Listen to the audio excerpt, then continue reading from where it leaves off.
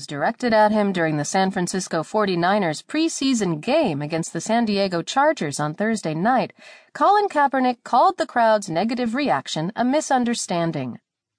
Kaepernick, the 49ers quarterback, said the reason he refuses to stand for the national anthem has been distorted.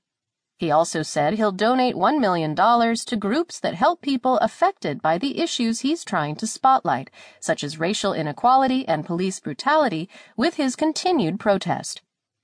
The media painted this as I'm anti-American, anti-men and women of the military, and that's not the case at all, Kaepernick said, after playing the first half of the 49ers' 31-21 victory over the Chargers.